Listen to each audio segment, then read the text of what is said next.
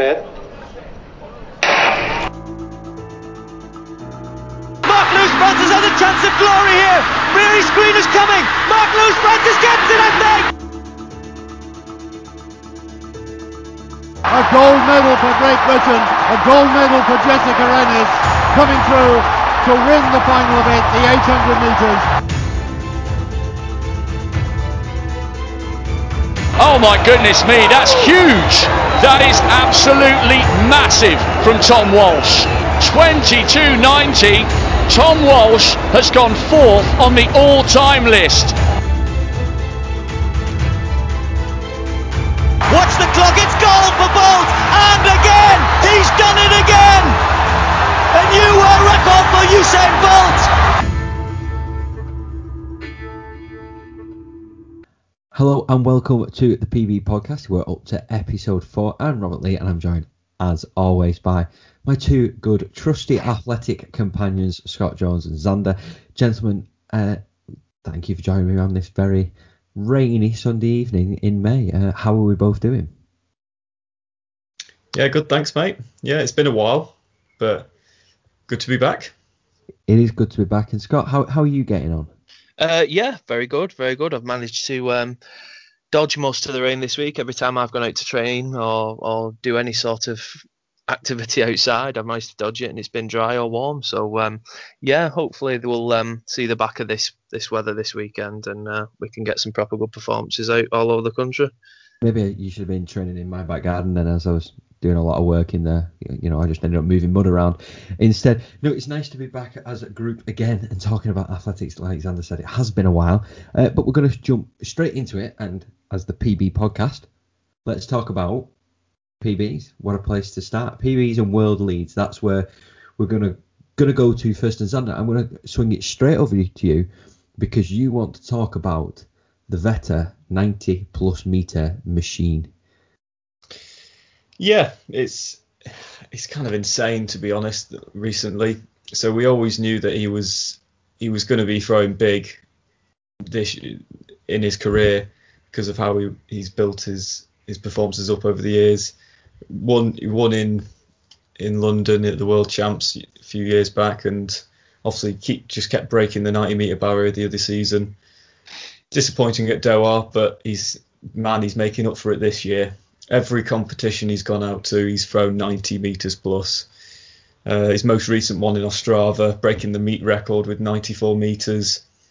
And the bizarre thing is that there's just seems to be no one near him at the moment. At that Ostrava Golden Spike meeting, the guy in second was Peters from Grenada with 83 metres, and he was happy because he got a season's best, and then you go, but the winner got nearly 10 metres further than you. Vetter's just in a league of his own. It's incredible, absolutely incredible. And as somebody who's in the league of their own, as the rest of the competition obviously get better is the advice, but that's not exactly the easiest thing to do. You can't just go out and get better. But for the rest of the competition, what's the kind of impetus and go forward to go to a meeting when you know if Vetter's there, you're probably at best going to be competing for a silver medal? Well, I suppose you've just got to assume that he's going to have an off day. That's all you can really hope for.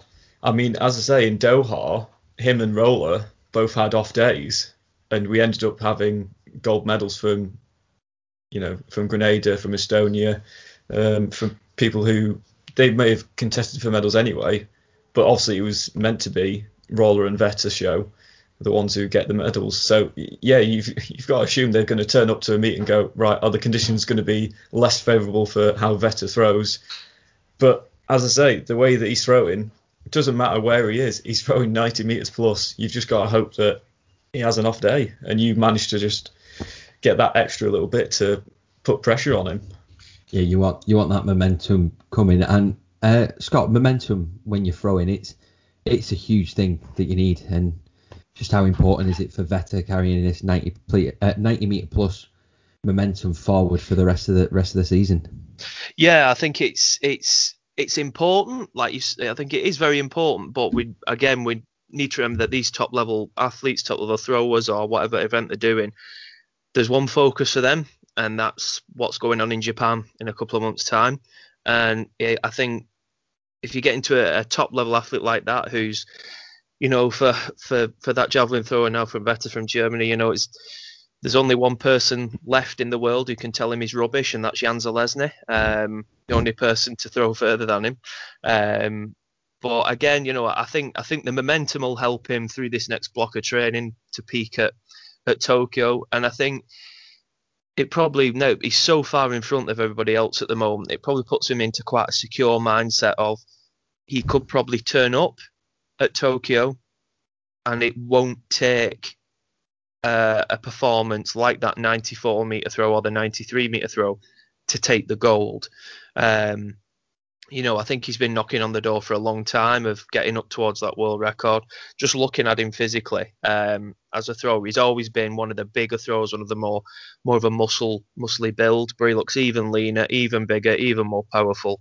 And he's just churning him out. His form at the moment, I never really believed him in form until recent years with my own training and stuff, but it's sort of, you can turn up at a competition when you're in form like Vettel is at the moment, and you do feel pretty invincible. You do, and you've got to say at the moment he looks pretty invincible, because when your closest competitor is 10 meters behind you, I'm sure him and his coach, they won't be getting overconfident. He doesn't seem like that sort of athlete, but he's in a world of his own at the moment. He's in the form of his life, and I'm pretty sure his focus will be to keep building and hopefully go even further at Tokyo, because what an achievement it would be if he manages to break the world record at the Olympics.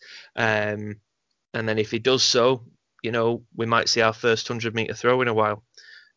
So he has spoken about that himself. He says, I don't think it'll be long until, maybe not himself, maybe other people will chase him and get up with him. But I think we could be seeing a 100-meter throw again soon if he continues this form. Fingers crossed he stays injury free, and he just keeps going further and further. I think hopefully as well, we'll get some people up closer to him to push him on, like we've spoken about previously on the podcast, where somebody who's out there on their own, sometimes it's harder work doing that than if you've got a couple of people chasing you on your heels all the time, pushing you onto better distances. So we'll see how the season goes on now. He's got a good couple of months of training to get up towards Tokyo, and hopefully we'll see him get to that world record. Yeah, and he's a man that we are going to be keeping a close eye on, just to see how he gets on, though. You don't need to keep too close of an eye, because otherwise you'll miss the full flight of the throw. Speaking of someone, though, who is in a world of their own, pretty invincible at the minute, and Xander, I'm going to come back to you because you brought this up again, but Javon Harrison in the high jump and long jump, just how invincible is he at the minute? Well, he's certainly showing that he's, in terms of NCAA athletics, he's again in a world of his own, and he is the man to beat. But he's also showing now in terms of world leads as well. When he jumped a couple of weeks ago, he obviously jumped 2:36 again, world lead. That has obviously been taken away from him recently, the other day, by a Ukrainian who jumped 2:37, which I think is, ultimate gamesmanship sort of stuff. There's a world lead that I'll just beat it by 1 centimetre. But yeah, Javon Harrison, he's proved that his indoor form isn't just for indoors. He has shown it on outdoors as well, that he can still jump long and far, long and high even. Sorry, yeah. So it would be another one where I think we've talked about before, similar to Harrison in terms of sprints from the USA, whether he's another one from the university setups. Will he then convert to big championship results? Will he perform at American trials and get through to that Olympic team and actually do well on that world stage? We'll have to wait and see when the Olympics comes round. Yeah, and if you've got somebody in a world lead that's beating by a centimetre and you're pushing by a centimetre, and then that ultimate, like you said, sportsmanship, going to the Olympics, it's kind of like its own promo in a sense. It's kind of advertising its own little battle that's going to go on. So that people are going to be tuning in Tokyo to watch and see who's going to come out on top, who's going to take it by the odd centimetre here and there, and just how important is that for the sport? Oh, incredibly important, especially for high jump and long jump, where they tend to be the ones that can sometimes be showcased. Obviously, you've had Barshim in the high jump for the last however many years, being sort of right. I'm the guy to beat. He's the one sort of clearing up to 240s and plus. Maybe Javon Harrison, he's definitely young enough to improve even further to get up to those 240s. And great, Barshim's got someone to jump against, as well as these Eastern Europeans as well to compete against. And especially long jump as well, because we've just been watching the Gateshead Diamond League that's happening at the moment, and that was won in 8 meters 11, and Javon Harrison's jumping 8:36 over in the States without a massive tailwind. These jumpers at Gateshead have had a plus 3 point, plus 4 point tailwind, so it's illegal, and they're only jumping 8:11. So it shows that, I don't know, it would be interesting to see which event he actually does go for, because he is pretty high up in both. I don't think I've seen someone go to the Olympics for both high jump and long jump. It's not something you tend to see. It'd be interesting to see if he does go to for both, and that's brought us on to quite nicely an next little topic, which is Dutch thrower.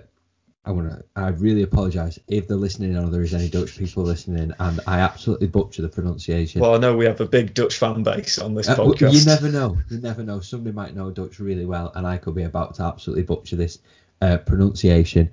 Somebody could. I'm putting too much pressure on myself now. Jorinda van Klinken. That's what I'm going with. Like I said, I apologise if I butcher the pronunciation, but she's thrown 70.22 metres in discus, which is a 5 metre PB. However, that is her second event. She's normally a shot putter, and I'm going to come to throw shot put, and it's very good. Throws shot put and has also done discus. So Scott Jones, how impressive is it to throw that distance and put 5 metres on a PB when it's your second event? I think it just shows that whatever training she's doing for her shot has carried over excellently. Obviously, we don't know what percentage she splits them events, whether it is a straight 50-50 split with her time and her training between the two events, or whether the shot put is her set in stone main event and she just plays around with the discus. But I think, to be honest, when you start getting to the level that she's competing at, obviously there's so often at that sort of level you have a specialist event. It must just be, we don't see this very often nowadays in modern day athletics, but I think it just shows whatever conditioning she's doing for her throwing, as well as technical work, because there are a couple of points from rotational shot that carry over into the rotation discus technique, and they're obviously working very, very well for her as a base in her technical points. And she's just gone out there. These things can happen in the long throws. It's there's more opportunity in a throw like the discus or the javelin, where if it's a really perfect day, obviously you've got the factor of the wind out there, which for shot put and hammer you don't really. But obviously she maybe have caught a decent gust of wind. Obviously thrown a very good throw as well and hit all the technical points and performed an excellent technical throw, but she might have just caught a little bit of a gust of wind out there, and it's just helped it over that extra. When you're throwing upwards of 70 metres, it can find you an extra 2 metres sometimes, maybe more. So not to take the effort and the take something away from the throw and say it was, she just caught a gust of wind, but there's things like that can happen, which can lead to an enormous PB like that. But I guess it just shows that whatever training she's doing is working, and I think we've been able to tell over the last, since the start of 2021, by looking at the European indoors and looking at athletics all over the world and the American meets that have gone on, you can tell those athletes have used the time a bit better than the others. And I think you can even see that in the sprints as well, in the running events, not just the highly technical field events, but you can see who's used that time off to become a different athlete. and become a better version of themselves. And I think it's fantastic to see a European athlete going out there and producing a mark that puts her up there with the Americans, and in the women's discus with the Americans, with the Cubans as well, who are very strong in the, and putting a good representation out there, not just for herself in a country, but for Europe as well, and show that we're chasing America over here in Europe. They may have across the board, they may be in front at the moment, but we're certainly giving chase, and I think that's excellent to see. Yeah, it is excellent to see, and you made a very good point though. With if she hits all the technical points, catches a gust of wind, she can PB by 2 meters plus. Xander, if she was to go out again and throw around her new PB mark or even further, what suddenly goes through the mind of the athlete? Does she suddenly start thinking maybe I need to switch, or is it actually I need to hold station and just think are these flukes, or are these actually consistent results now? No, I don't think she'd think, oh, maybe it's time to switch, because clearly, as Scott was saying, if she's training, doing her conditioning work for both shot and discus, you wouldn't then just go, I'll just take that one out and just focus on the disc, because if she does that, she may actually find her performances go down. It's similar. We tend to provide a lot of good meter runners who have a multi-events background, and when they actually specify down to 400 meter training, they actually don't get that much quicker because they haven't got the strength from their other events. So I think if she does produce the same sort of performances again, I think that's great. That's the difference in terms of Trevor and Harrison. We have seen people combine hammer and shot in an Olympic Games. There's a Hungarian thrower, I can't remember her name off the top of my head, but she's done shot and hammer both at the same world meet or at the same Olympics. So that is more commonplace. So it wouldn't surprise me if she keeps going with shot and discus up to that level. You also have to remember, I know Scott mentioned about the Americans and such being ahead. You've got to remember Sandra Perkovic from Croatia as well, who's obviously been dominant in discus. So yes, Europe hasn't been as good, and we've only had Sandra Perkovic who's really been up there. But that would be great for her. She's obviously been in the world of her own, having so many world champs and also claiming so many European champs to herself. But she should then look at that and go, hang on, there's a young generation and one athlete now who's actually going to be nipping at my heels in discus. This European discus champs isn't going to be all my own way anymore. Hopefully then that means that she rises and, we get, as Scott said, more European throwers producing at big world meets and at the Olympics. So, yeah, hopefully she keeps going with both and she gets those consistent results, and it's, as we say, not just a fluke. Hopefully it's not just a fluke, and it is something that we will keep our eye on here at the PB podcast, because we've got two very eagle-eyed pundits in Xander and Scott. They keep their eye on everything that's going on and talk about everything and things that have changed and things that they don't like. And Xander has mentioned that the Gateshead Diamond League is currently on at the minute as we are recording this podcast. I can see the reflection in his glasses. I can't quite see what's going on, but I can see the reflection. However, when I said that these two pick up on things, now there was a rule that's been brought in, final round, last three rule. Now, our two pundits aren't the biggest fan of said rule, so I'm going to hand back to them to kind of explain what the rule is if you're new to athletics and you're not really sure what it is and why they're not a fan of it. So I'm going to come back to who do I? Well, I was going to say, do you want me to start, because I feel Xander's got some good stuff on this, and I think if I get my bit out of the way first, we can look forward to his part on this. So just to give a bit of clarity, I'll put my two penneth in, and then Xander is free to unleash vent his ire about this rule. This rule's been in. Please do interrupt me as well, Xander, if I do get some bits wrong. But just for anyone who isn't in the know, in the Diamond League, in these competitions now, in certain field events, in the 6th round, only the top 3 athletes compete. Am I right so far, Xander? Am I good? Right. So in the last round, in the 6th round, only the athletes who are ranked 1st, 2nd, and 3rd get to have their 6th attempt, whether it's the shot put throw or the long jump, for example.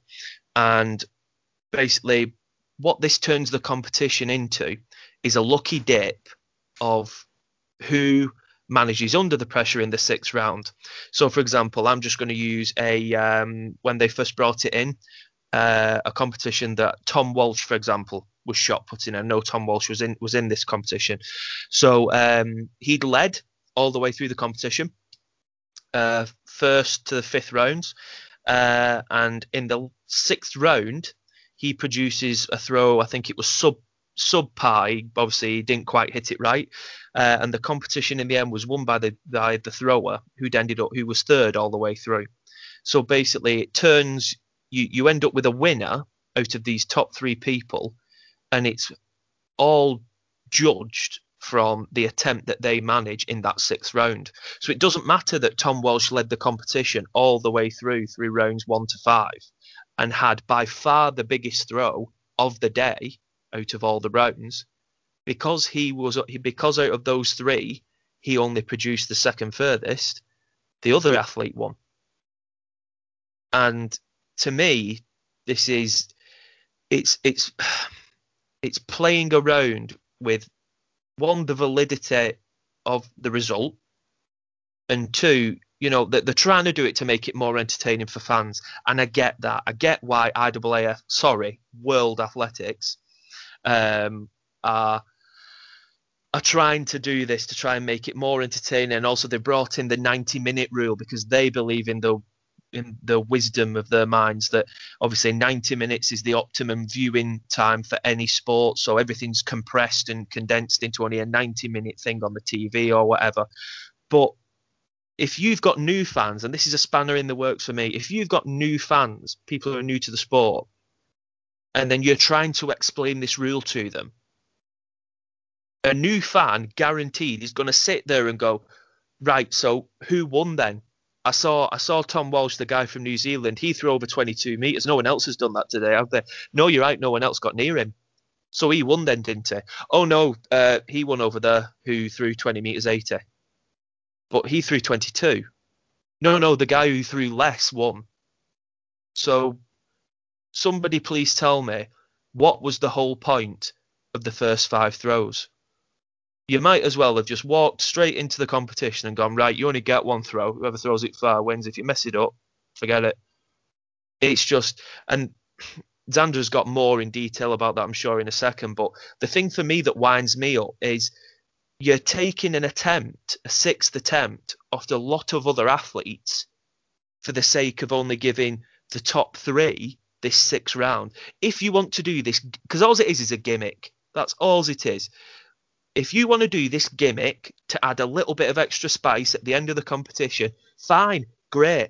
Give everybody their 6 throws or 6 jumps, give everybody the 6 rounds, and then add a 7th round in for the top 3 and say, right, again, using that example, Tom Walsh was the winner of the competition. Who wins the bonus round? And the top 3 go into that. And then you're not cutting short the competition of, this happens to throwers, and I'm starting to get my back up now, I can hear myself, but you wouldn't, the 100 meters is on later, the women's 100 meter final between the big face off between Sha'Carri Richardson and Dina Asher-Smith, it's on in a short amount of time. Now, if that gun goes for the race and after 80 meters Sha'Carri Richardson and Dina Asher-Smith are out in front of everybody else, they're not going to walk out and say, sorry to the other 6 girls, you're going to have to stop now, only these 2 can finish the race. They're not going to do that. It's not done in the high jump. It's not done in the pole vault. So why, for the sake of providing a gimmick, which they believe is going to provide more entertainment, and it very rarely does, because a lot of people foul their long jump, for example, or foul their throw, and it just gets all messy and rubbish. what's the point? I think the whole thing on the face of it, to try and add some entertainment, okay, but give them a 7th round. That's my solution to the problem that I would do. I would give the top 3 a 7th attempt and call it the bonus round. And whoever wins out that gets an extra bit of money, if it's a Diamond League, for example. That's my bit over. Over to Xanta. Just before I go on to it, the 100 metres women is just about to start, by the way. But yeah, you raised some spot on points, to be honest, that it is a gimmick. It is mainly for that TV and for the audience purposes, but I'm not sure the added 7th round is the way forward, because obviously 6 jumps and 6 throws is obviously a lot, and you obviously see some people not doing well on that final jump and throw sometimes. You see some, obviously I've watched this Gateshead meet, and it does work sometimes, because when obviously in that long jump comp, the furthest jumps were actually in the 6th round. But that's a very rare moment where it has actually worked. But it's still, as you say, unfair that only 3 people are allowed that final jump. All the other people have somehow just been right. No, you don't get an extra one, and it is unfair. But you also have to think as well. The majority of this Diamond League stuff, it's for sponsors. It's for money. It's not necessarily a lot for actually producing good, getting your prep ready for champs. A lot of it is just literally, right, if I go to this meet, I'm going to get a lot of sponsors. And then also, if they win this random last three thing, then they'll get some extra prize money because they're in this final 3 jump off. And going back to what you said about, obviously, the furthest thrower might not win that final 3 thing, that then means from their sponsors, because even though they've thrown furthest in the competition but not won that final 3 thing, and they actually finish 2nd or 3rd, surely there's going to be athletes with contracts who, if you finish 1st in a Diamond League, you get X amount of payout. And now suddenly they're not getting that because of this new rule. And they've not, even though they've, as you say, they've thrown or they've jumped the furthest in the competition. It's I can understand it's so frustrating to us pure like athletics enthusiasts and athletes that it's going this way, that the money is speaking, and that these are how the competitions are going ahead. I'm hoping it doesn't happen for world champs and Olympics and stuff. I hope it just sticks to Diamond Leagues, because fine, you do that, you go do that, but for world champs and for major champs, keep it with the 6 jumps for everyone. It's only fair.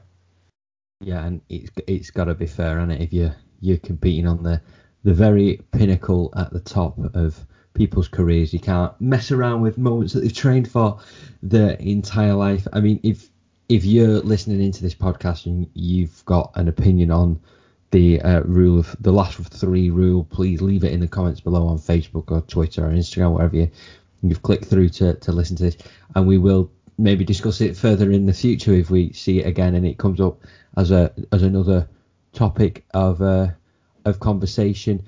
It is very interesting. I think the time it's taking you to explain what the last 3 rule is, I think any new athletics fan would probably sit there and just gone, I want to see him jump, and whoever jumps the furthest wins. Please just leave it as that. Yeah, my other worry with that is anyone new watching athletics will assume that's what happens at every meeting as well. And this is why I'm saying keep it out of Olympics and stuff, because that's just not championship athletics. That's gimmicky athletics, and that's what Diamond League is. There you go. The man said it. It's gimmicky athletics. Keep it plain, keep it simple, and keep it easy to understand, because that's how you attract the new people and the new fan base. Anyway, we could probably talk about this forever and ever. However, we're going to bring it a little bit close to home. And league athletics. Speaking of something that doesn't happen all the time. Now, Xander, 2 years ago you said you were last back at a league athletics meeting, and yesterday you were at a league athletics meeting. How was it?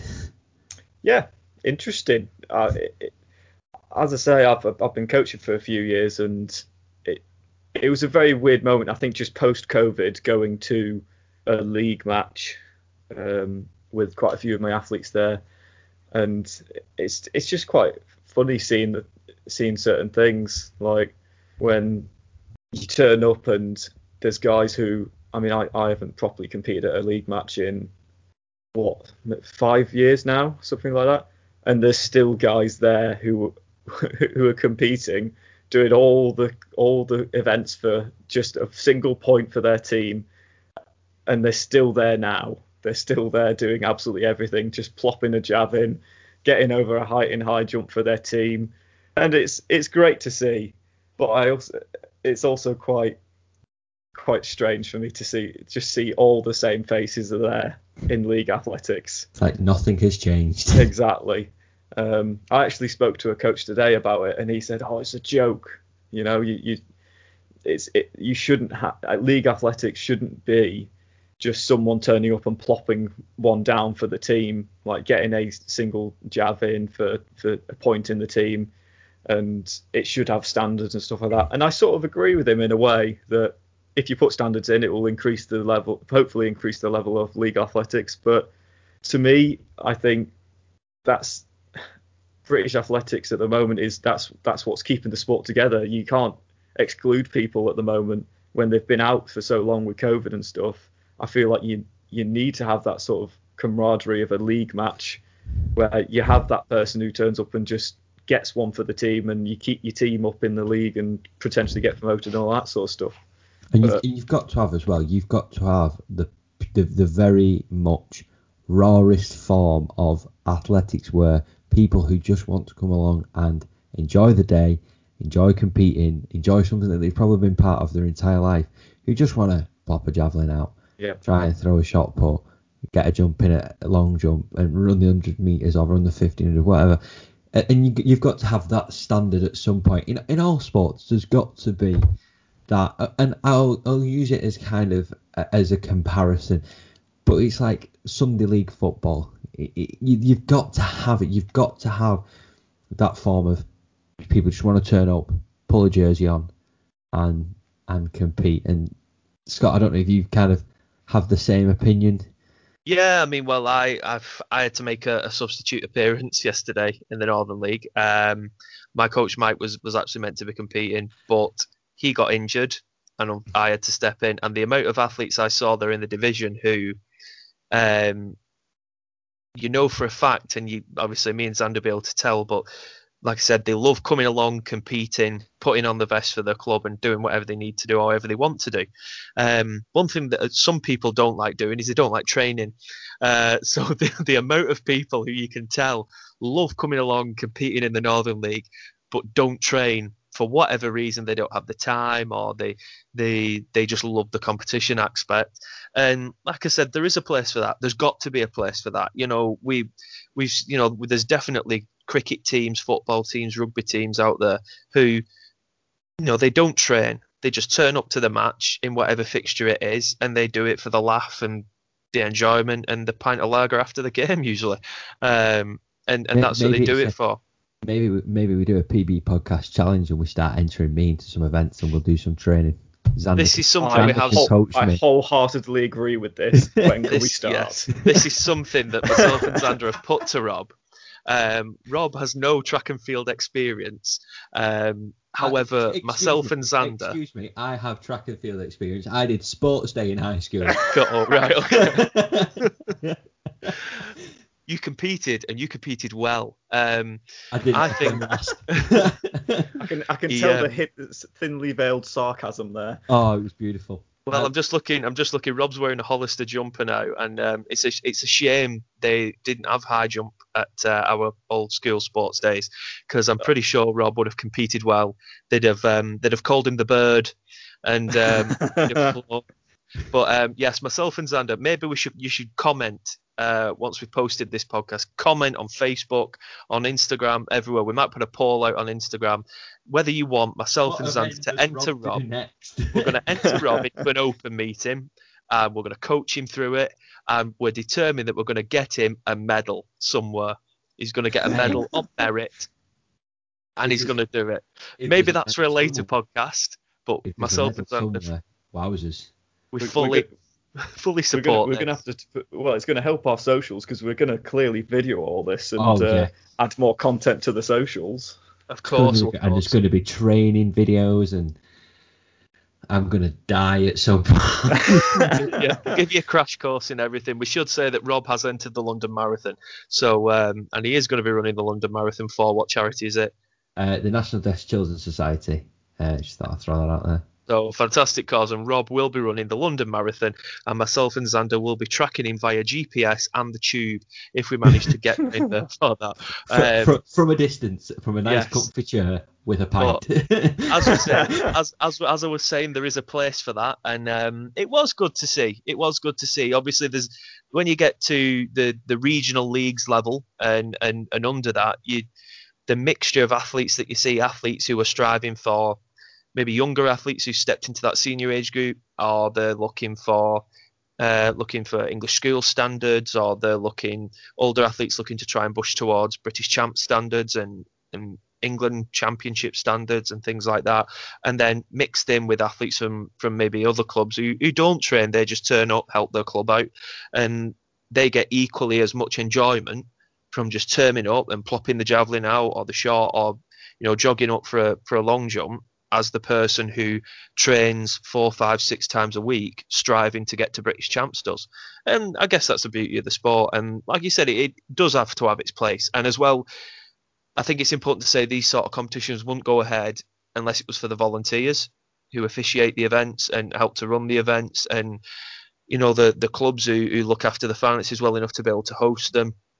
And there's a place for that as well. These sort of regional leagues rely on volunteers who love getting enjoyment just out of officiating and watching people compete as well as they can. And it was good to see. It was good to see. The sun was shining yesterday, and there's a lot of smiles on people's faces just to be out doing something that they've not been able to do, obviously, since 2019 properly, basically. So I think everybody felt like it was a breath of fresh air from just having to train in car parks or wherever you can find, and anywhere.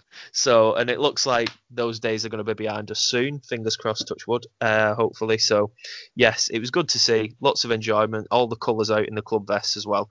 It was. I think hopefully, if the regional leagues can use this opportunity where people have had a break away from competing and want to get back into their club teams and compete in these regional leagues, it could help revitalise them. Hopefully, because I think they'd probably admit themselves they've been. I'm not going to say they were dying, but they were a bit stagnant.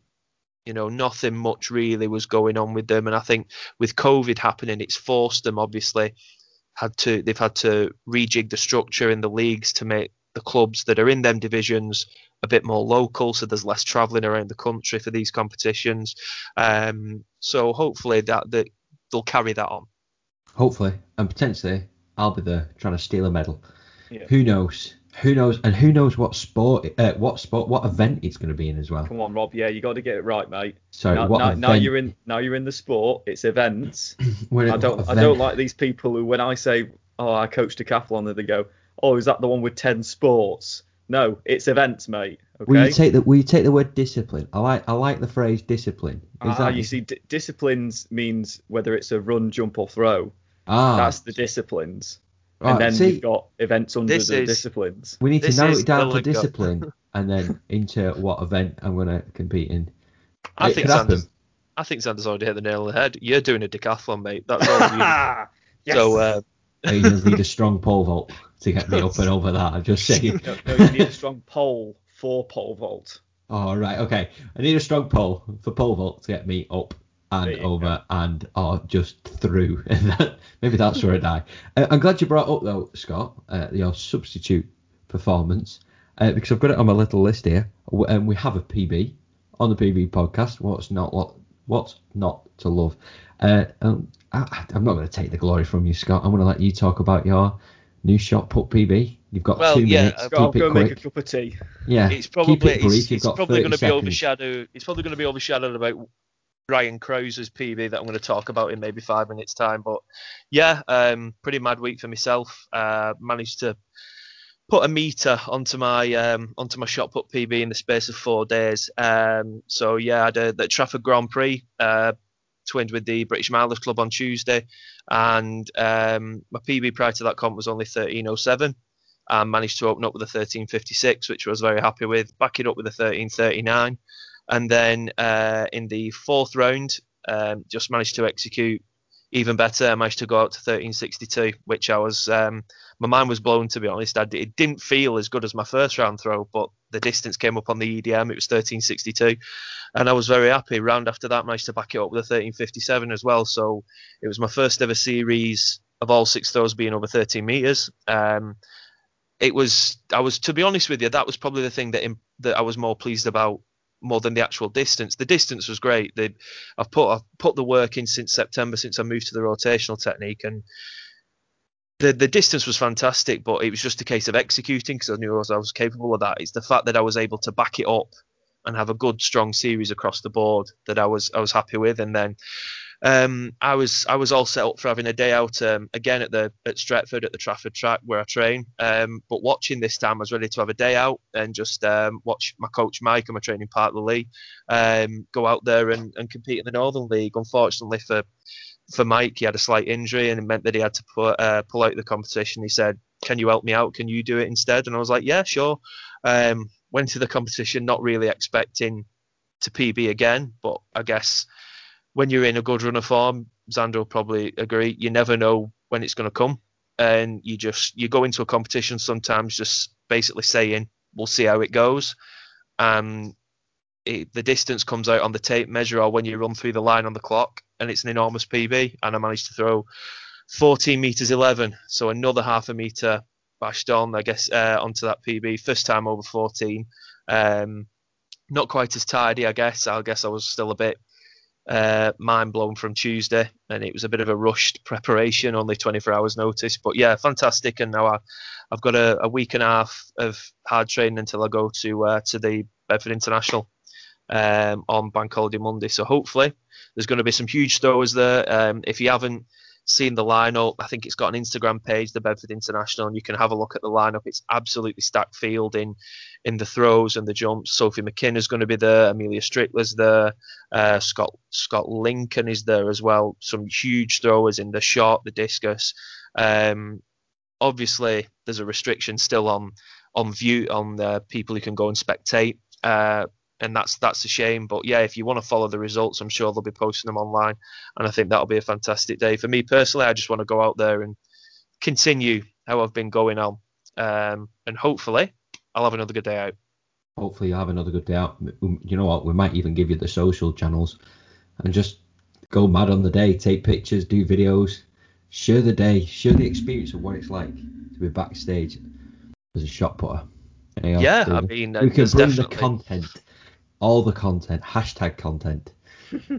Now, we did have something else to talk about, however, we are getting tight on time, so I'm going to skip over it slightly because we've got one of our features, we've got one of our sections, and it's back to Xander because Xander has been on his travels, and we are now down to Xander's travels. So, Xander, where in the world have you been, and what have you been up to? Well, Rob, this week, yeah, so recently we had the first world event of the year, so World Relays that were in Silesia in Poland, and yeah, it was a very interesting chat because obviously in Poland COVID was at pretty high rates, to be honest, so there was always going to be issues whether it was actually even going ahead or not. They ended up going for it with loads of restrictions in, the usual travel issues of you've got to make sure you've got your 3 or 4 different forms filled in before you go out, like passenger locator forms and letters that allow you to actually travel in the first place. So we had an actual letter from World Athletics saying, "Let this person into the country, please," which didn't work for some of our team, and we had to have a translator brought in for that. But hey ho, we managed to all get in the end. So yeah, that was very interesting. We all had to have numerous COVID tests throughout the week that we were there. So obviously we turned up. The competition was on Saturday, Sunday. We turned up on the Monday because we had to get COVID tests done as soon as we landed. Because if we were negative on those tests, then we were basically stuck in a hotel in Poland for 2 weeks as we self-isolated. Luckily, I mean, it's happened anyway, but luckily no one tested positive in our team. They actually came out from that champs with very low rates of people getting COVID. I think I'm not sure if this is right or not, but something over 100,000 tests were done that week. 1%, or I think it was just under 1%, actually came back with positive tests, and it shows that the sort of the systems they've got in place now in terms of dealing with COVID for major athletics comps are clearly working. In that before you fly, you have to have a test. When you get there immediately, you have to have a test. Throughout the week when you're there, you have to have a test and make sure it's negative and that sort of thing. Whenever anyone was in the track area or just in the stadium, you had to wear a mask. There's that sort of thing. Obviously, when athletes were competing, we've mentioned it before, where we've had athletes actually compete in masks. We didn't have any of that, which made me a bit, because obviously I was down at trackside, and I had this weird moment where it was athletes training, and I was there doing a bit of testing on the equipment with officials, and it was a very strange moment where usually when there's loads of athletes like that around me for a World Athletics, brilliant, there's skippers, there's this person, I'm so close to them.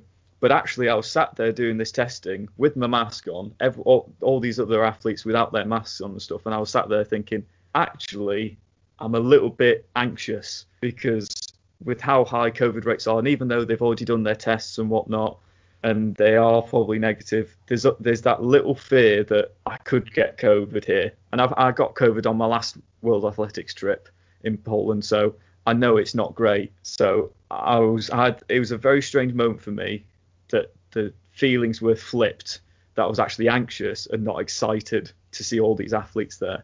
It was very strange, but overall, with the team that we had out, we had a very small team go out compared to usual. We were actually down 6. We were supposed to go out with 14 team members. We ended up going out with 8. So we had a lot of people covering new areas of the team. But as always with a Seiko event, we all rallied as a team and we got a really good event. Really enjoyed it. And no issues, luckily, as far as I was concerned, which is always mega. It was very interesting just to see that sort of champs as well. I'm sure we'll go on to talking about it now, about the actual World Relays, but it was a very different World Relays to usual. I'm sure you guys will agree, compared to usual. I don't know what you guys thought about it. Well, I must say I found it quite hard to watch, to be honest. I thought they would have made it slightly more accessible than they did on the social media channels, but I did watch some of the races, and what I do have one question for you. Obviously, looking at the times for the 4x1s and stuff weren't anywhere near what those teams were producing in Doha at the World Championships. They were relatively slow times in the 4x1s, but obviously the crowd was missing. And obviously in the relays, that's when the crowd really seems to just, I don't know what it is about a relay, it just creates even more anticipation and excitement. But what was it like having the 4x1s where obviously the athletes there's a lot of shouty communication about when to set off out the box, when to put the hand back. What was it like basically listening to a 4x1 race with no crowd? Well, it's interesting you mentioned that, but they've actually taken a leaf from football's books in terms of pumping in crowd noise. So at the meeting, they obviously had all the staff members and all the coaches and the members of the teams who aren't running. They had their own little stand so there was crowd noise coming from there, like actual crowd noise coming from them. but actually they'd set up the PA system and they were actually pumping out crowd noise and most importantly music as well during the events, which obviously gave it that atmosphere. But you're right, it was quite strange because you can tell it's fake crowd noise. You can tell because there's not that sort of that bubble, that roaring feeling that you get when it's actually a packed house. So I didn't actually hear because I mean, not for those who may have watched it, I was basically sat behind a big yellow box past the finish line, so I was pretty close to the action in that sense. But I still couldn't really hear what anyone was saying because they'd pumped in or tried to give that sort of atmosphere, pump the atmosphere in. So it wasn't like, when you watch the Sky channel where they take off crowd noise and you can just hear the coaches. It wasn't actually like that. They actually tried to give a bit of atmosphere. So I think that's why some teams performed better than before, but majority of them, I think they just knew, even with this fake noise, it's so much better with a full crowd. And it's a shame that actually in Japan we may not even get that. Yeah, that's a good point. It was announced that there'll be no international fans at Tokyo. I think we covered that in the last podcast. But now they're even talking about it's going to be limited numbers with social distancing. So that'll be interesting to find out. From a fan's point of view, the results for the relays, did they kind of pan out how we were expecting them to go? No, actually. They, even though the big teams weren't there, let's be honest, the big teams weren't there. The States weren't there, Jamaica weren't there, Canada weren't there. GB didn't even push out a full list of teams, and even the teams that did go out, they weren't their A-list teams. I still think there were some surprises. I mean, Poland did really well. They hit some good results. I think the big surprises were Italy. Italy, when the men's and women's 4x1s was a bit of a surprise on the days when it happened. I don't think many people were expecting it, and obviously because the Dutch team were, especially in the women's race, and probably in the men's race in the 4x1s, were expecting to win because of how well they'd qualified, and they ended up, the men messed up for the Dutch team, and then we had obviously the controversy of the end of that race where actually the people who'd won got disqualified because they passed the baton outside the area. And that's the brilliance of relays as well. Even though these teams have finished, you've then got to wait. You've got to wait for a couple of minutes for that result on the big board to come up with the official result. Because until that's right, you've not won your medal yet, because you've got people watching, scrutinizing over videos of changeovers as to whether they're illegal or not. And it does add an extra element to relays. If you are new to athletics and you don't know why this is so, it just adds another element. Is, like Xander said, a nation could finish and win, but all it takes is a toenail outside of the transition box where you've got to transition one relay from one athlete to another. One baton from one athlete to another. It's just a toenail outside. It doesn't count. So, but yeah, I think the results were interesting, especially the shuttle relay stuff that happened. I mean, Kenya basically put a team in every single event, including the shuttle relay, mixed shuttle relay. Now, I don't know about you guys. Obviously, Scott, you've seen plenty of athletics and been involved with it. Rob, you've also probably seen a lot of world athletics as well. I don't remember any Kenyan hurdlers who've made it to world champs or to an Olympics. And yet they put in a team for the shuttle relay. And guess how many teams entered that shuttle relay? 6. 3. So nice. All they needed to do to get a world medal was finish. That's all they needed to do. And sure enough, did they finish? They finished. They finished quite a bit of time behind Germany and Poland, who were the first and second in that race. But they finished, and they've got a world medal to show for it, which is incredible. Like, you just never see that I don't think you'd ever see that at any other world relays that's not affected by COVID. But I just thought it was great to see all these different teams. Like you saw Zambia turn out in a 4x1, and you saw Cuba dominating, and all like these other countries who wouldn't make a world relays or make it to an Olympics, and they just right. I'm going to put a team out. If we make it to the final, that means they qualify for the Olympics. It's that simple. For the 4x1 and for the 4x4s, if you get through to the final of the world relays, you qualify for the Olympics.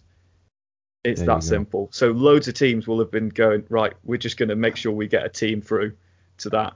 And we've got a team in the Olympics. It's that simple.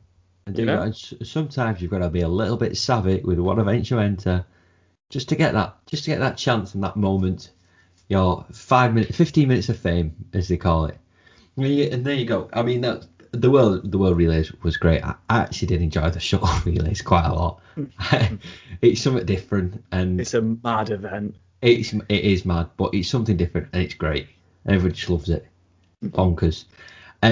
Speaking of different events, we are going to move away from Xander's travels, and hopefully when Xander next travels to wherever he goes in the world, we get some more good anecdotes. Xander's about to tell us where he's going next.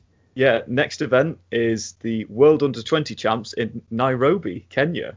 So hopefully that's going to go ahead in August, and we'll get back to you on that.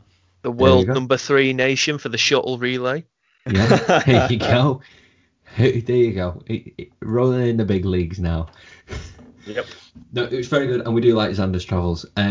Before we move on to the final part of the podcast, which is our Z versus S, where we pitch out 2 pundits against each other. Scott, you've got about 60 seconds to rattle through a throwers update, because I know you were very keen to talk about this.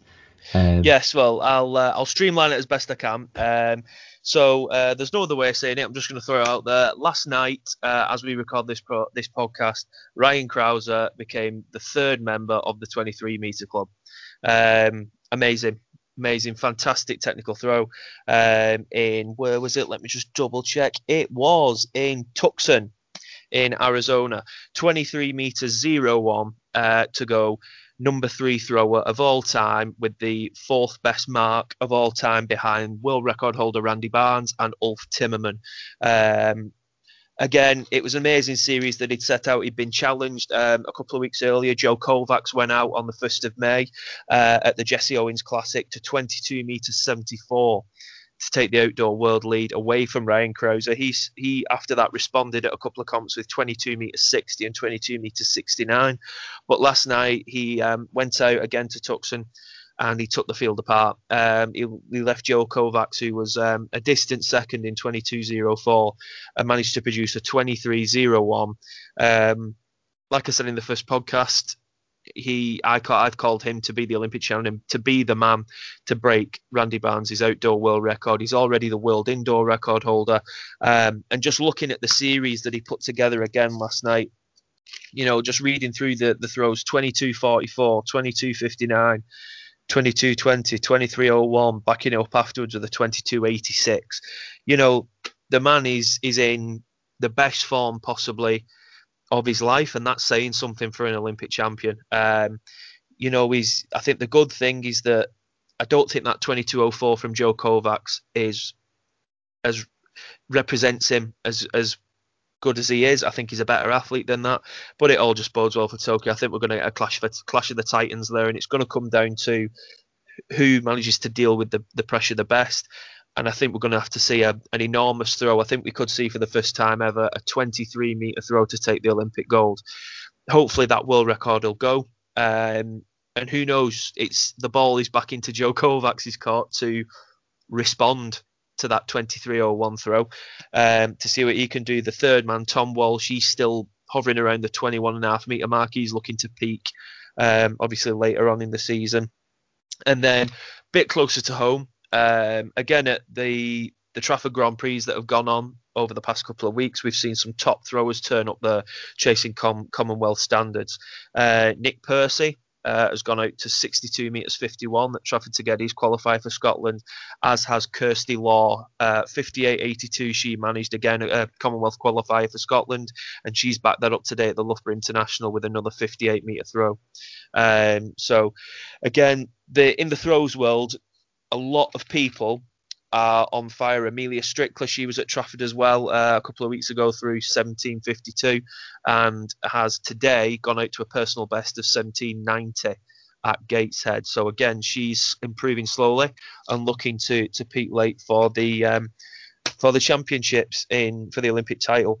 And finally, a word for Scott Lincoln, who went out to the European Throws Cup in Croatia and gained probably what has to be said, a bit of a surprise bronze medal with a 20 metres 25 throw. Went out there with some top European athletes and really performed really well in the comp, opened up really fast, really early with his 22-25, with his 20 metres 25 and put the pressure on them. So 20-25 for Scott, again, getting over that 20 metre barrier. And I think he's going to be looking to get up there with these European throwers more often now. I think that, as far as the throws update in 60 seconds, has been done in about 3.5 minutes, but I tried my best. It was very whistle stop. Very whistle stop. But the bottom line is Ryan Krause has just become only the third man to become member of the 23 metre club. 11 centimetres off the world record. And no doubt, Scott, your keeper's very, very much up to date with the Throwers Club and the Throwers, what's going on. And you'll throw it all our way, which is what we like, because it keeps... You like the puns, Andy. You like the puns. Keep throwing it our way, because we love it. And it shines a spotlight on sometimes a slightly forgotten part of athletics. Now, something that we've not forgotten about is our little competition that we have at the end of each podcast, which is S versus Z. And something I have not... And Xander's getting ready for this. I thought he was going to lean forward then and prime himself. Something I have not forgotten about, and I wrote it down in my notes. Now, the last time we did Guess the Athlete, Scott was a runaway winner, 3-0. Now, we will not be wanting a repeat of that, will we, Xander? Did you really need to say that now? Yes. Just as I'm trying to psych myself up. Yep, just playing the mind games already. So overall, though, it is 1-1 in the series.